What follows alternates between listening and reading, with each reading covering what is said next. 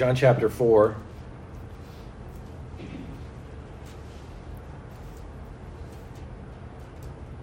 Let's begin in verse number 3. He left Judea and departed again into Galilee, and he must needs go through Samaria. Then cometh he to a city of Samaria, which is called Sychar, near to the parcel of ground that Jacob gave to his son Joseph. Now Jacob's well was there. Jesus, therefore, being wearied with his journey, sat thus on the well, and it was about the 6th hour. There cometh a woman of Samaria to draw water. Jesus saith unto her, Give me to drink. For his disciples were gone away unto the city to buy meat. Then saith the woman of Samaria unto him, How is it that thou, being a Jew, askest drink of me, which am a woman of Samaria? For the Jews have no dealings with the Samaritans. Jesus answered and said unto her, If thou knewest the gift of God, and who it is that saith to thee, Give me to drink, thou wouldst have asked of him, and he would have given thee living water. We'll get into this message, the international compassion of Christ. Let's pray together. Father, I pray in the name of Jesus Christ that you would bless now as I preach, certainly not because I'm speaking, Father, but because your word is being preached. I pray that you would speak to each and every person who's here today. Lord, help us to see something. Help us, Lord, to grow as a result of this truth. Lord, I pray that our vision for the world would expand. But Lord, help us also just to see you. Help us to study you. Help us to see your heart today. Father, once again, if someone is listening and they have not yet trusted you as their Savior, I pray that they would see their need, that they would see you and how you died on the cross to meet that need for their salvation. Lord, I pray that our church would grow in this grace of international compassion. In Jesus' name I pray. Amen. It's very interesting when we see verse number 4, John chapter 4 and verse 4, where it says, And he must needs go through Samaria. Now, we know from reading this passage, and we know from reading historical literature during this time, the Jews and the Samaritans did not like each other. They were very racist one toward another. And we can even see this by explanation in verse number 9, when the woman responds to Jesus' question for when he asked for a drink, she responds by saying, How is it that thou, being a Jew, askest drink of me, which am a woman of Samaria? And then by explanation, the explanation for that statement is, for the Jews have no dealings with the Samaritans. Like they wouldn't even really talk to each other. They wouldn't deal with one another. And when someone was traveling, it says in verse number 3, when he left Judea and departed again into Galilee, this was 2 different sections of the country. And the fastest way was to go through Samaria, but oftentimes Jews would travel a very long way. They would take the long way around in order to avoid even walking through their territory. It wasn't just a neighborhood that they were trying to avoid per se. It was as if you were trying to get to New Brunswick and you would completely avoid Quebec, which would be almost like impossible unless you're flying, right? Or perhaps like going down through the U.S., crossing the border and coming up the long way. The long way. And this was commonly accepted practice during those times. It was very, very common for Jews not to have dealings with the Samaritans, and for Samaritans not to have dealings with Jews. They would say things like, we don't talk to those people. We don't deal with those people. And this was accepted. This was a part of the culture. Now, we've got to understand when we read the Bible, it records with accuracy what is happening.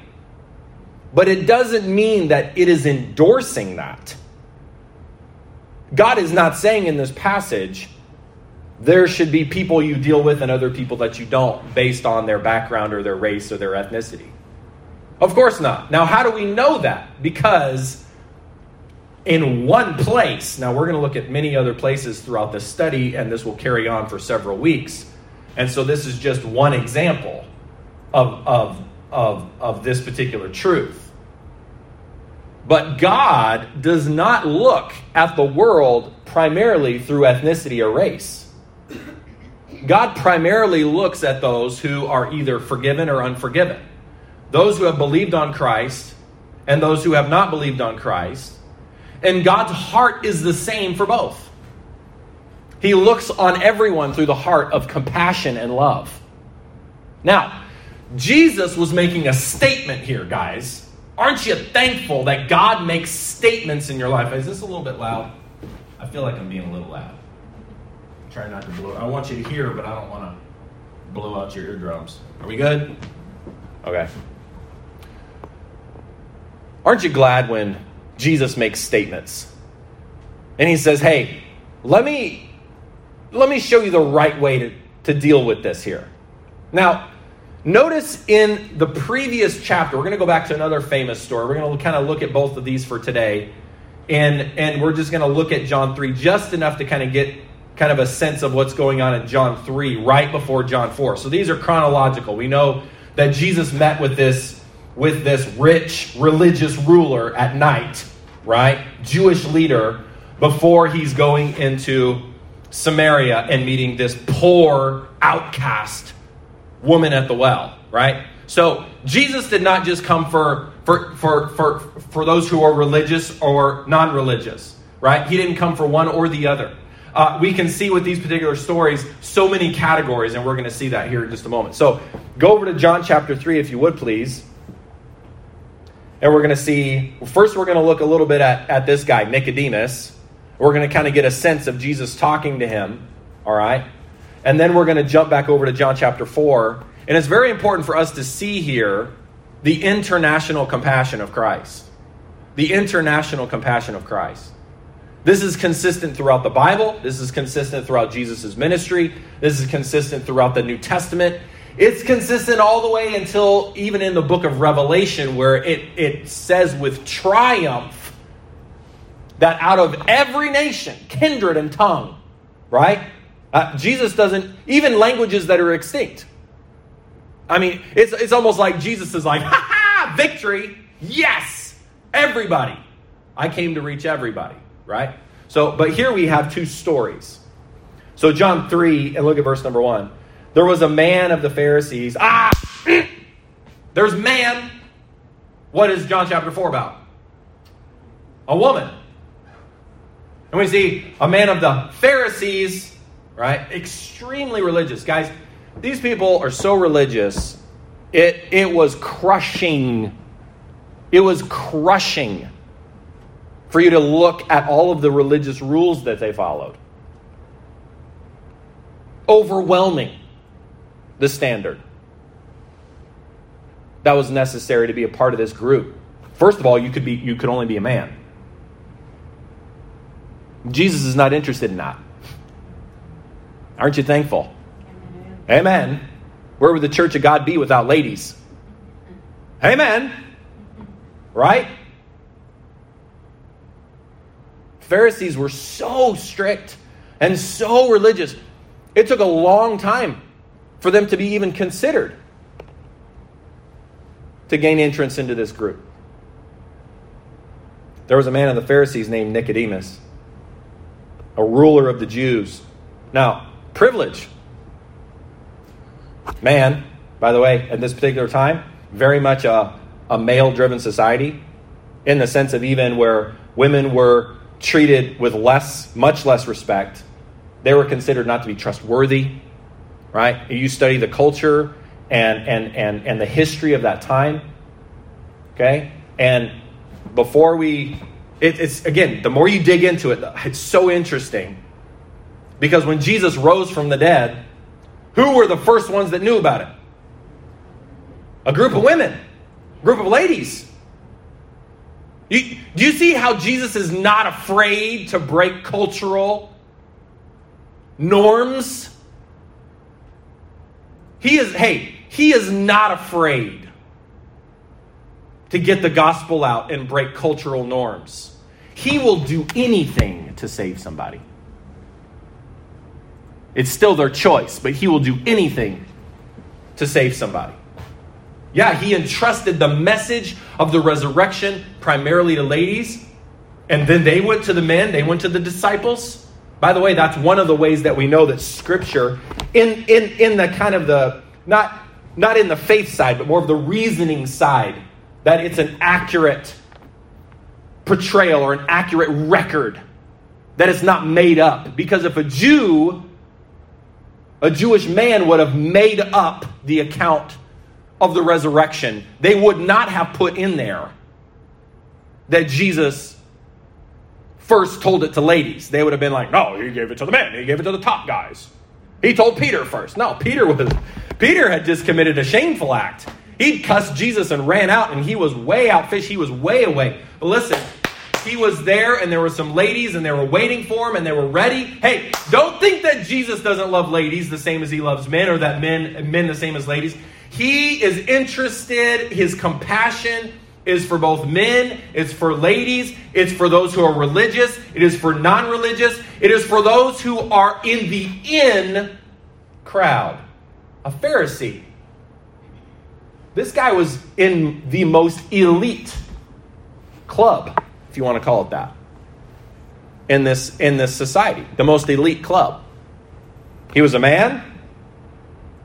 That wasn't his choice. He was born that way, right? Next, we can see that he made it to be a Pharisee. Elite. Now listen, we as Christians must not have the attitude that God doesn't care about those who are rich. Sometimes it's easy to kind of get this attitude and this swagger. Like, oh, the rich people. Blah, blah, blah. Privileged people. Blah, blah, blah. Oh, so that means it's okay for us to mistreat them. For us not to have compassion on them. No, of course not. Jesus loves anybody at any economic status. Aren't you thankful? And may I need remind us, and many of us have intimate knowledge of this, that all of us here in the GTA would be considered quite wealthy by the standard of the rest of the world. Isn't that true? Oh yeah, for sure. You guys have got to understand, I'm always fixing this cord, and it slides in and out, and my little clips broke. So I feel like Woody on Toy Story, where I'm constantly having my string pulled, right? So it's okay. I'll deal with it. There was a man of the Pharisees named Nicodemus, a ruler of the Jews. This guy's in a pretty elite club. He's super religious, extremely religious with the rules that he has. He's a ruler. Listen, it's easy to have an attitude towards our rulers, isn't it? It is. I mean, the news does a good job at that. They tell you what decision they made, and then they also throw them right under the bus if they don't agree. It's like, well, I'm of this party, that party, this party, that party. I'm of this, I'm of that, and this and that. Yeah, even among the disciples, the apostles, the disciples, the original 12. You've got Simon the Zealot. He was zealous for the Jewish nation, trying to overthrow the Roman government. He was a rebel. Not a rebel news. I mean, he was a rebel. Like, armed rebellion type of a guy. And you've got, on the other side, you've got Matthew the what? Matthew the tax collector. Now, this guy, in many people's eyes, was considered a traitor to the Jewish nation. And Jesus is like, yep, I'll take you and I'll take you. Isn't that cool? Can I just say this, is that as we're preaching this, that means that God loves you. God is interested in you serving him. That means you can serve him. You can love him. Do not ever think that somehow you are excluded from his compassion. He had time for them. He was willing to have a conversation with someone who was religious, educated, elite, privileged. And he had time in John chapter 4 for the outcast, for the uneducated, for the one who tried and tried and tried in life, and it just seemed like she made her life worse and worse and worse and worse. He has time. And aren't you thankful? Oh, aren't you thankful? He knows how to talk to both of them. He knows how to communicate to both of them. He knows how to communicate to those who are very educated, extremely intelligent. Oh, Christianity is only for those who are uneducated. No, that's not true. You go talk to Jesus and you let me know whether or not he is educated far beyond your capacity to reason and answer the questions that you may have. Just because you may talk to another Christian who may not necessarily know the answers doesn't mean that Jesus doesn't know the answers. Jesus knows the answers. He knows the answers. There is nobody that is so educated that Jesus cannot answer your questions to your satisfaction so that you see the truth of who he is and of his compassion and what he came to do. And then it will be your choice whether or not you trust in him as your Savior. Give him your heart and follow him with your life. But do not think that it is only for the simpleton, for the uneducated, for the outcast, for those who are going financial problems, or those who just, they're from that particular background, or they immigrated, so they don't really know, they haven't really come through all the school systems, and they haven't been to university. No, don't tell me that. Don't tell me that. Jesus created intelligence. All these scientists think they're so smart because they discover something. It's like a little kid opening up a gift and then is convinced that he's the one that created the gift when he opened it. There's something in the box. Who put it in the box? Somebody had to put it in the box. Well, we're continuing to discover things, and so that proves there's no God. That's ridiculous. That's ridiculous. To discover means it was already there to begin with. Who put it there to discover? Well, you don't understand. Probably not. But I understand this. God created all. God is more intelligent than any of us. And he can speak to any of us if we're willing to come to him with our skepticism and come to him with our questions. You notice in these passages, and it says here in verse number 2, the same came to Jesus by night and said unto him, Rabbi, we know. Now, look at this guy, educated. He's coming to Jesus with what he does understand. Now, Jesus doesn't rebuke him for that. But he's like, we know this. We know thou art a teacher come from God. For no man can do these miracles that thou doest, except God be with him. Jesus answered and said unto him, Verily, verily, I say unto thee, except a man be born again, he cannot see the kingdom of God. It is not through intellect. It is not through education. Thankfully. Some people simply don't have access. And in this particular society, ladies were excluded. There's still many countries today where girls, ladies, women are excluded from education because in that culture, it's considered to be a waste. They only educate the men because they're the ones that are going to work. And he comes and he's like, we know. He's like, let me tell you something, friend. You do not see the kingdom of God. You do not see the spiritual truths of life. You do not come to salvation. You do not come to forgiveness. You do not come to spiritual depth and real truth. The transcendent things that we're all striving for. Love, joy, peace, long-suffering, goodness, faith, meekness, temperance. You don't come to that through education. You come to that by being born again. Now, what was this guy trusting in? He was trusting in his first birth. He was a Jewish man, and he thought that he was going to be okay with God through his good works He'd achieved the religious status of Pharisee. But also he was a child of Abraham. He thought, I'm good. Nobody is good because of their status. I was baptized as a baby. I'm good. Oh, except a man be born again, he cannot see the kingdom of God.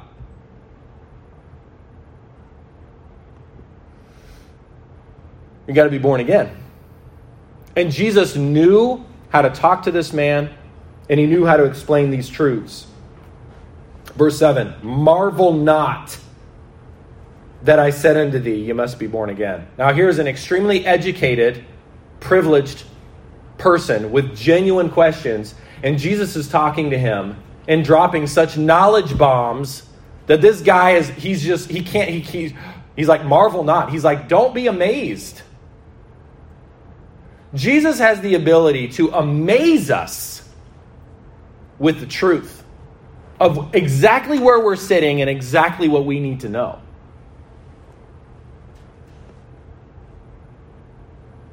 Verse 9, Nicodemus answered and said unto him, how can these things be? Jesus answered and said unto him, art thou a master of Israel?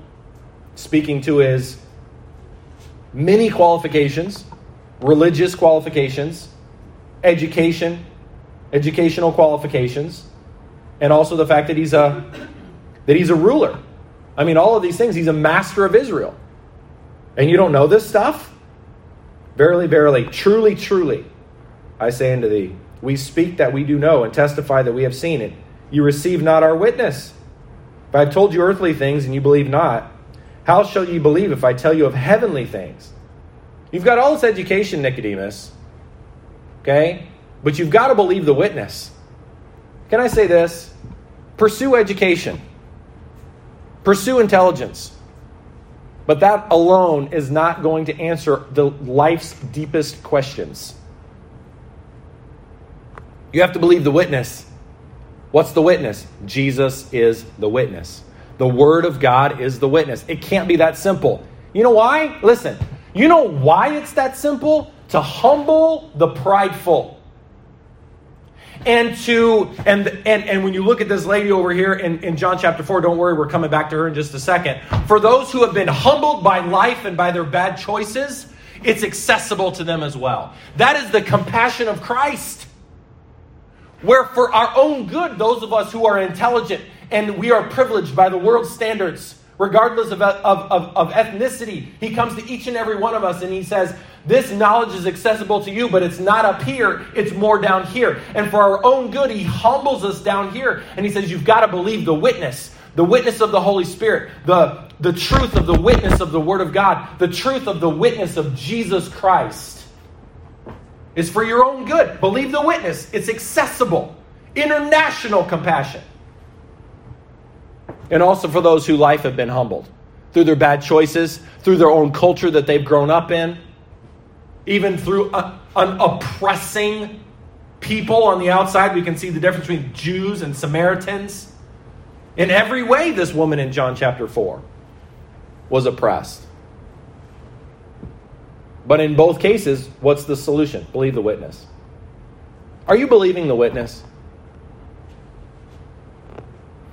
Are you believing the witness? You say, brother, I know I'm saved. Okay, believe the witness. Don't get so smart. Don't get so privileged. Don't depend on our money. Don't depend on on the advancements that we've made to the point where now we're starting to believe like the world where, we're technological now, so we don't really need God. We don't really need faith. Really? I heard somebody mention this, and I haven't verified this, so take this with a grain of salt.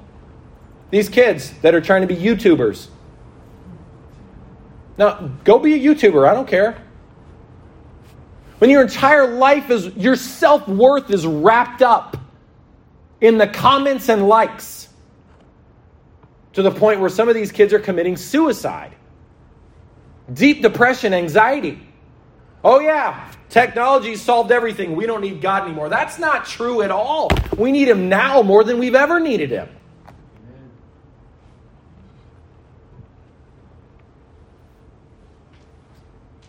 Verse 12, if I have told you earthly things and you believe not, how shall you believe if I tell you of heavenly things? And no man hath ascended up to heaven, but he that came down from heaven, even the Son of Man, which is in heaven. Now, he gives a religious reference here that this guy's going to understand. He doesn't use the same tactic, the same method of teaching with the lady in John 4. Because it doesn't connect with her.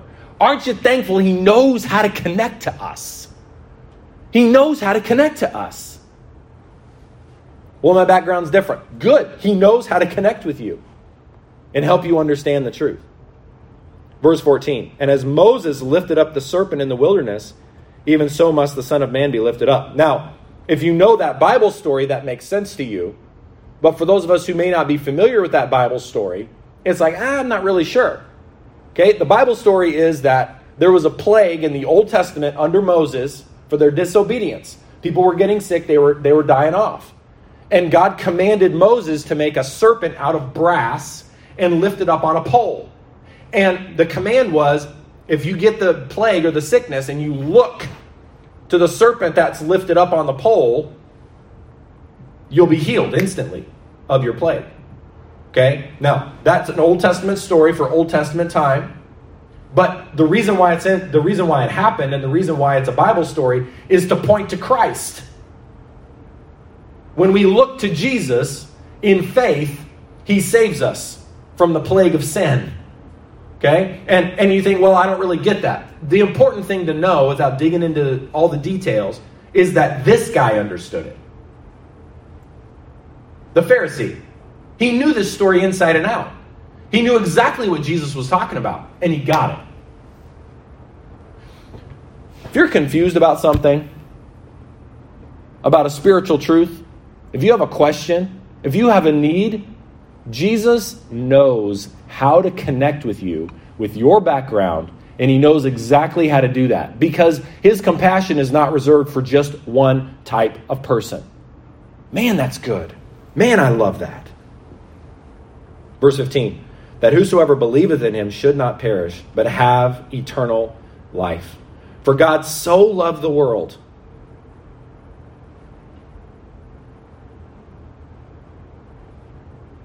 He's talking to Nicodemus. He's not saying, for God so loved the highly religious Jewish men. Didn't say that. For God so loved the world that he gave his only begotten Son, that whosoever believeth in him should not perish, but have everlasting life. For God sent not his Son into the world to condemn the world, but that the world through him might be saved. He that believeth on him is not condemned, but he that believeth not is condemned already, because he hath not believed in the name of the only begotten Son of God. And this is the condemnation, that light is come into the world. Jesus is the light. And men loved darkness rather than light because their deeds were evil. The fact of the matter is that if you take the message of Christ seriously, it will change your life. It will turn you from darkness to light. It will turn you from trusting in your religion to trusting in Christ. It will turn you from trusting in the goodness of whatever things you've done in your background, either implied because of your background, like this guy was a man, or achieved, as in he was a Pharisee. It will change all of that trust. And it will now trust in Christ and his goodness and what he has achieved on the cross and the gifts that he can give. It will change that. And some people recognize that. And the thing is that there are certain things that we can achieve in life, that we have certain things in life. And some people will, will not allow themselves to be humbled. They'll not allow themselves to be humbled. And they say, I'm going to choose the darkness. Men love darkness rather than light because their deeds are evil. Because there's a certain degree of admiration that comes for this Jewish man being a Pharisee and being a ruler. People look at him with admiration. He's got money. He's got status. He's got power. Now, how do we know that? Because he's coming to Jesus at night. He didn't want anybody to see it. Let me ask you something. If you were to take Christ seriously, are you afraid that somebody would see you? You say, well, yeah. Let me tell you something. Jesus is okay with that fear. He's willing to answer your questions. I think there's a lot of people in Toronto that are like that. They have questions, but they're scared that their friends are going to find out that they're actually investigating Christianity. That's okay. And you know what? The mask really doesn't do a whole lot to cover, like, you know. Hey, what'd you do Sunday?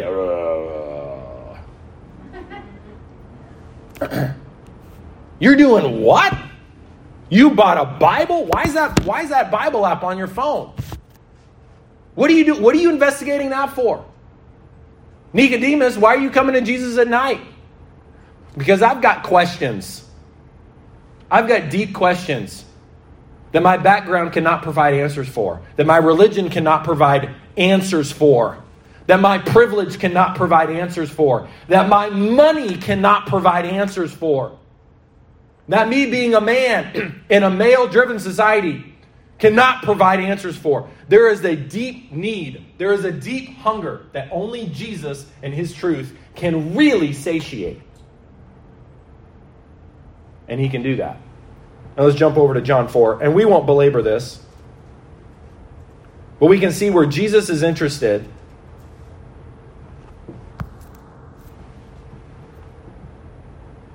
in not only the religious and privileged, but also in those that are kind of outcasts. Outcasts.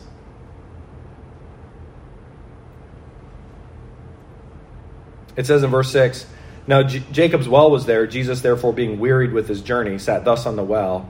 And it was about the 6th hour. Okay, now the Jewish clock, if you want to think of it that way, started at 6 a.m.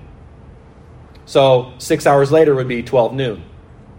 Now, how many have ever had to draw water from a well before? Miss Yodi. How many of you have ever had to pump water from a well? Miss Yodi. There you go. Right? Now, Miss Yodi, when do you normally go and get water? When you have to get water from a well, when do you normally go? In the morning. First thing in the morning, that's when you need water for the day. Then oftentimes in the evening as well. Okay? And that's just common sense. Cultures all over the world, throughout all of time, that's generally when people go to the well. Why was this lady coming at noon? Why was she coming by herself? I remember when we lived in Nepal, man, and there were people that didn't have running water in their house. Lots of people. And there would be a community fountain, and in some cases a community well. Man, it's a big social thing. You rarely ever just saw one person. There was a bunch of ladies, men too. They'd bring their jugs, right? They'd fill them up. They'd chat, right? They've always got time for a chat. Chatting away, you know, sharing news, what's going on. Sometimes they bring their laundry, and they'd like scrub them with the soap right there at the fountain, right there early in the morning. And then they'd stomp on their laundry. Yeah, old school, right? Absolutely. This lady's like, I'm not going to show up then. That's when everybody's there. Guys, that is not normal in this kind of a society. This is a very relational society. They were always connected. They were always with people. To be alone in a relational society meant something bad had happened. Something's wrong with you. For a relation, how many cultural rules must she have broken for her to be cast out and by herself in a society when everybody sticks together? Now we find out later in the story when she trusted Christ, she runs back to the village and she says, come see a man which told me all things that ever I did. Now they knew exactly who she was. They came out to see Jesus. They came and listened. So it wasn't that she didn't know anybody. It wasn't that she was a new person. She was an outcast. And the Bible says he must needs go through Samaria. He went there on purpose to talk to an outcast. He didn't just come and have time for the rich and the privileged. He's got those, listen, he's got time for those who are racially outcast. He's got time for those where his people group had mistreated these people and these people had mistreated them. He didn't carry a grudge. We see and hear the personification of compassion and love and grace. What a God. What a Savior. He didn't just tell us to go into all the world and preach the gospel to every creature. He didn't just say, for God so loved the world. No. He says, okay, chapter 3, yeah, fine, good. Let me show you what I'm talking about in chapter 4. By the fact of him talking to this woman would have smudged his reputation as a Jewish man, humanly speaking. Jesus loves everybody. He will go to the very depths of society, to the very depths of the outcast, to the people where they say, there is no hope for you. And they show that by not even being willing to be around you. Outcasts.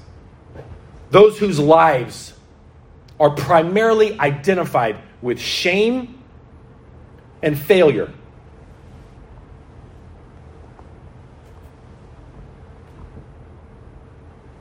And he sat down and waited for her.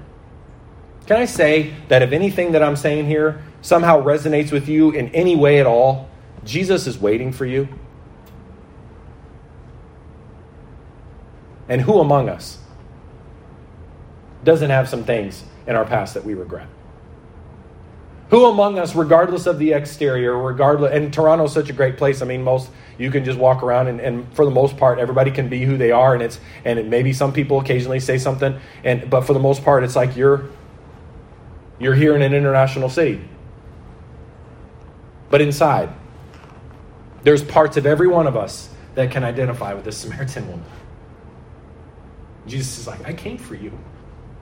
I came specifically for you. And he comes into our life, to the places that we frequent. Doesn't he? And he sits at the well. And he asks us a question that causes us to think deeply. Why is this happening? Why am I thinking about God when I don't want to think about God? Why am I talking to God when I don't even believe in God? Dozens of stories of atheists and skeptics. Dozens, hundreds. C.S. Lewis is one of the most famous. The Lion, the Witch, and the Wardrobe, and all those movies. He wrote many books about his journey from skepticism, from atheism, skepticism, to now becoming a very, very strong believer. He knows how to find you. He knows how to help you. Jesus is not afraid of questions. He's not afraid of your questions. Some of us have served the Lord for years, and we still feel like this sometimes.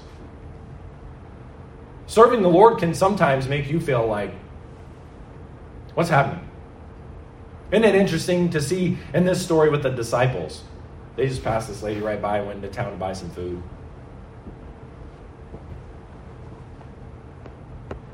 He knows how to give you what you need. He knows how to speak to your heart. We have to be willing to listen to him. We have to be willing to have the conversation. We have to be willing to not exclude ourselves in some way from thinking, he came for them, but he didn't come for me. He can help them.